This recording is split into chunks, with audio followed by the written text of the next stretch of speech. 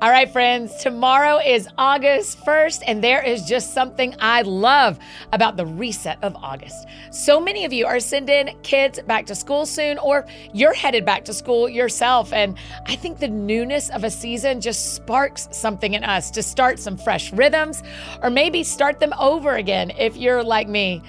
What if this August you start your day in the Gospels? Starting tomorrow on Let's Read the Gospels, we're going through the 4 Gospels every day of August, and we're going to read the Message.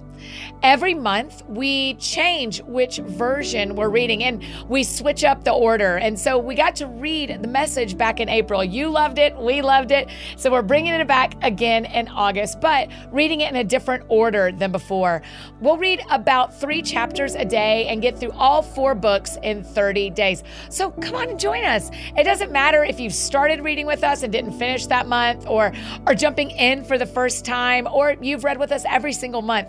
You are all invited for August. Like we say often around here, you know what I'm going to say.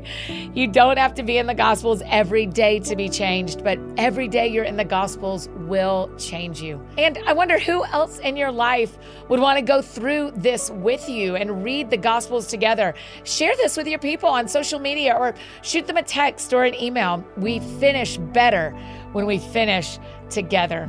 We also have that Let's Read the Gospels guidebook with a little bit of a deeper dive that goes along with our daily episodes, and a reading plan that will help you see what each day's scriptures are, so you can read along in your own Bible. You can find all of that at anniefdowns.com/gospels. So wherever you listen to podcasts, subscribe today to the Let's Read the Gospels podcast feed if you haven't already, and go follow Let's Read the Gospels on Instagram as well. This is an incredible month to spend a little time every day with Jesus.